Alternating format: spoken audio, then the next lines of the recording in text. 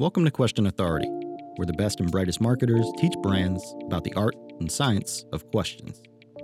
Today we're asking about quant versus qual with Sam Deutsch.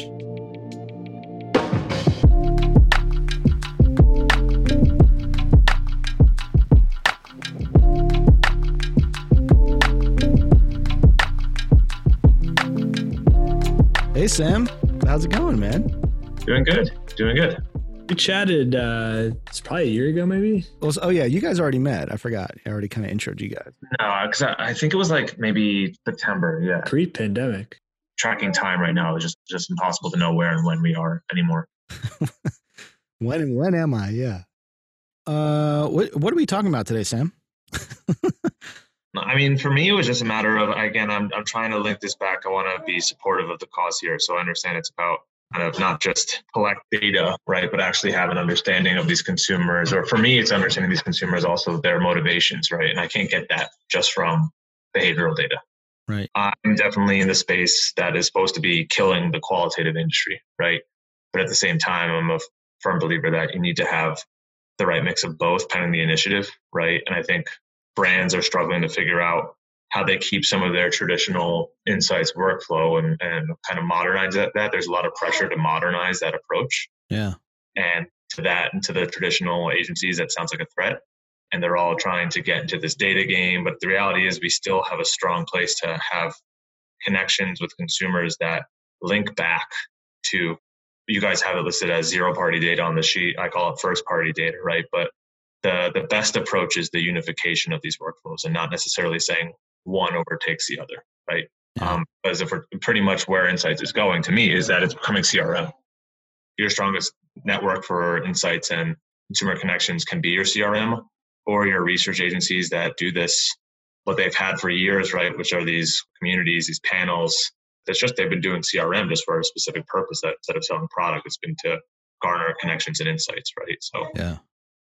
to continue that connection over time requires you to have that digital identity piece. That's where we're trying to play. That's where Anheuser-Busch is trying to move, right? And I feel for our insights partners, it's really that we're saying their business model can adjust to rely on their strengths, rely on what they've built over time, and how they can take advantage of a lot of the digital ecosystems and the advancements in processing power and data capture, right? That's where they need to move. Yeah. Totally. Is that the whole podcast? Yep. Nice work. Okay. Pretty much just hit it right on the head. So there you go. Whenever we last talk, I'm not sure our direction, but we're in the process of rolling out essentially this product or feature within Enquire Labs called Question Streams. There's a question engine that essentially shows the next question to the user based on a slew of parameters. So, and we're positioning it kind of like, as you said, like an insights flow. The tool you're talking about, and not necessarily of seeing it, I think understanding those rules as to what questions you ask what people and why, if that can be driven by their actual behaviors, more so than just what they say in a survey as well, and combine the two, because that's what we're trying to get. Because what somebody does and what somebody say they do are always going to be challenged. They might not perfectly align, Right. but I can't get to motivation, right? And that's like the big, if I had 8 data scientists in a room with a mass amount of data from something like this platform and sales data and all that kind of stuff and behavioral data, it's how do we start to interpret motivation of engagement with the brand, of purchase of a brand, of going back through the funnel with the brand, right? Because we get motivation generally just from asking people questions, right? At the same time, we have no idea how to link that back to if it's valid. Yeah. And we make that assumption, and that impacts thousands and millions of dollars in media spend. So that's I think the holy grail challenge at play potentially. Using ecosystems that already exist, right? Whether it's CRM, whether it's even just kind of call centers and what you have, right? To be viewed as less of just a marketing function, just to kind of drive conversion and more along your insights creation. Like I keep telling our brands that they need to think about their website as their number one insights tool.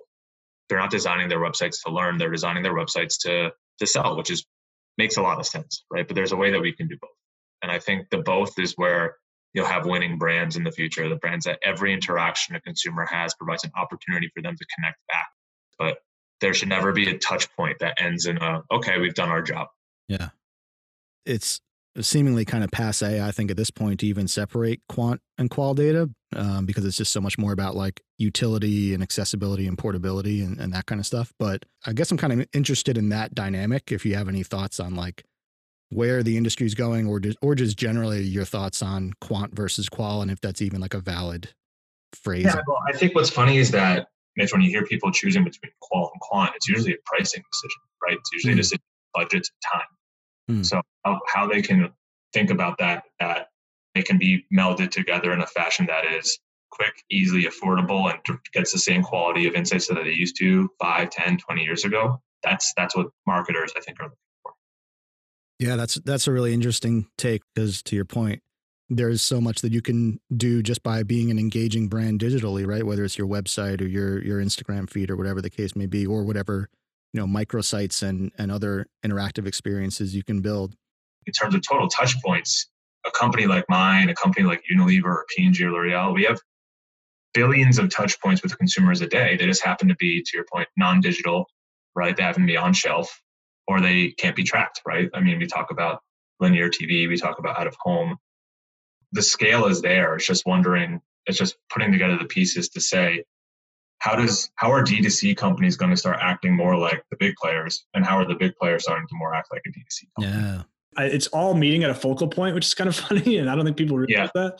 But D2C and all of these more larger legacy brands are going to essentially be very similar in 5 years, much more similar than they are today. Right. Full funnel marketing is truly just understanding how your touch points link together across your marketing ecosystem that ultimately can influence conversion at the bottom, right? And historically, for many CPGs, that's trade marketing. But the linkage of that potentially back to your big equity campaign or your big loyalty campaign or things of that nature hasn't always been there. It's brought up a good point about trade marketing and CPG. So, for folks who aren't really familiar, I won't even get into the trade marketing details, but my thought that kind of raised was, for retail brands in general, it's not just this new frontier of trying to interact with customers, but that so much of trade marketing and stuff that's happening at point of purchase to get consumer feedback is incentivized through discounts, right? Will you do this in exchange for paying less money for the thing that we already know you want? Which is like, it's just the hammer that everyone was using when you didn't have strong access to a customer. And in that way, it's kind of like a new frontier for all of these retail brands to say like, oh, we can actually engage with customers in a way that doesn't require us to devalue our product. If you're shifting just from coupons to maybe contests, that's a change. But eventually all brands, and we think about brands that have been stacking up on their CRM teams or their data teams and things of that nature, we're all trying to figure out, how do you build always on content approaches that, again, connects with consumers in a way that they would want to participate with you. Knowing that the scale there is not going to be your Super Bowl audience, but a potentially very lucrative and valuable group of consumers that you can learn from, that you can win with, that can kind of maybe even if you get to the point, co-create with you, right? Yeah. Because obviously doing that in beer versus doing that for, and no offense to my past employers, but doing that for mayonnaise is like very, very different. It's so I think Anheuser-Busch is in a good place that we have a real ability to win.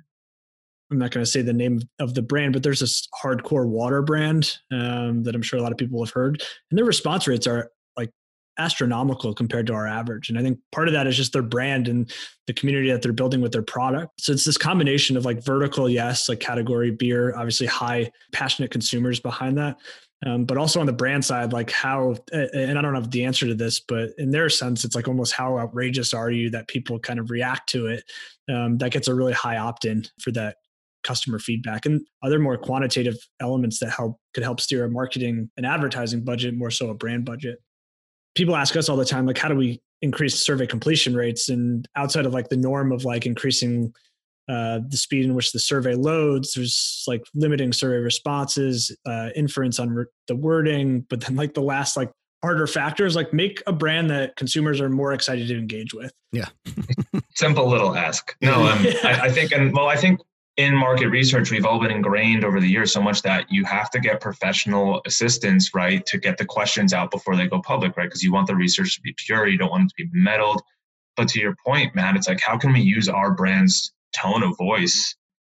I'm all for thinking about how you can be more engaging in terms of what questions you ask, right? Or how you ask them, in line with also what groups of people you're going out to ask these questions to. How are you using audience segmentation, not just for media channels and addressable audiences, but like, how are you using that to dissect who you're speaking to when you're asking consumers questions and why? Because that's just like we always say, the creative and the audience together will dictate a lot of how kind of advertising works. The same could be, and I'll rely, Matt, on your guidance here, but the same could be probably for questionnaires, right? And if that's the way to get response rate up, beyond asking for incentives, being creative, having visually appealing content, and also doing it to understanding personalization in some way or regards to what questions you ask to who and why and what they're more likely to be inclined to say. I think that's great. I think that's a great prompt, and it's something I'm sure not enough brands are doing. Or just even thinking about to begin with. Yeah, everyone is looking for speed and agility, right? That everyone is trying to figure out how to get the right insight as quickly as possible and as efficiently as possible, right? And I think there are times, and that's why there's people, great leaders in this space, who have built frameworks about this, right? And there are certain times where that call for certain thresholds of measurement and insight work and qual versus quant decisioning. But more and more, I think you're seeing companies saying, I want to be as nimble as humanly possible. I want to be agile. I want to be able to test and learn quickly, iterate, make decisions with low cost barriers, and then ultimately scale them up into large scale wins. Doing that drastically changes how you think about market research. All this stuff that you're talking about, Sam, it just keeps like hitting me in the head that, like the map is not the territory for this kind of stuff, right? Like what we've established as the way to go about interacting with customers is really not something you can follow as a total blueprint as a brand. Yeah, I think a good way of looking at it, and I don't have the hard data on this, but I remember when I was at NYU, Scott Galloway was talking about one of the best ways to learn how companies are changing is just looking at LinkedIn profiles and seeing the new type of people that are going in and out. And I'm sure if you look at Kellogg, if you look at us, if you look at General Mills, if you look at PepsiCo, start seeing what their brand managers look like now and where they're hiring them from. I'm sure you're going to see a lot more D2C experience.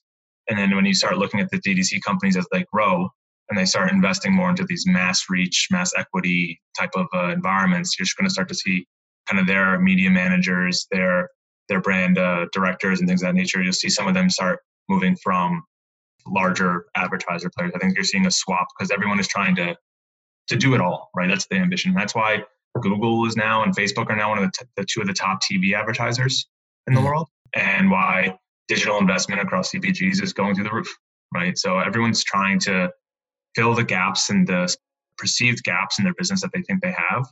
Talent is one of the ways that you're going to do it. And I think it's a really smart way of saying, looking at the change and what some of these companies are doing, just like who they're hiring, what's the background they're getting them from, what is the skill set that they're coming in with that might not have been there a couple of years prior.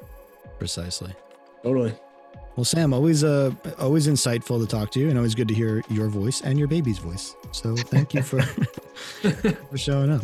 Thanks, man. This is great. It's good, great perspective. No, thanks for having me, gentlemen. Appreciate it.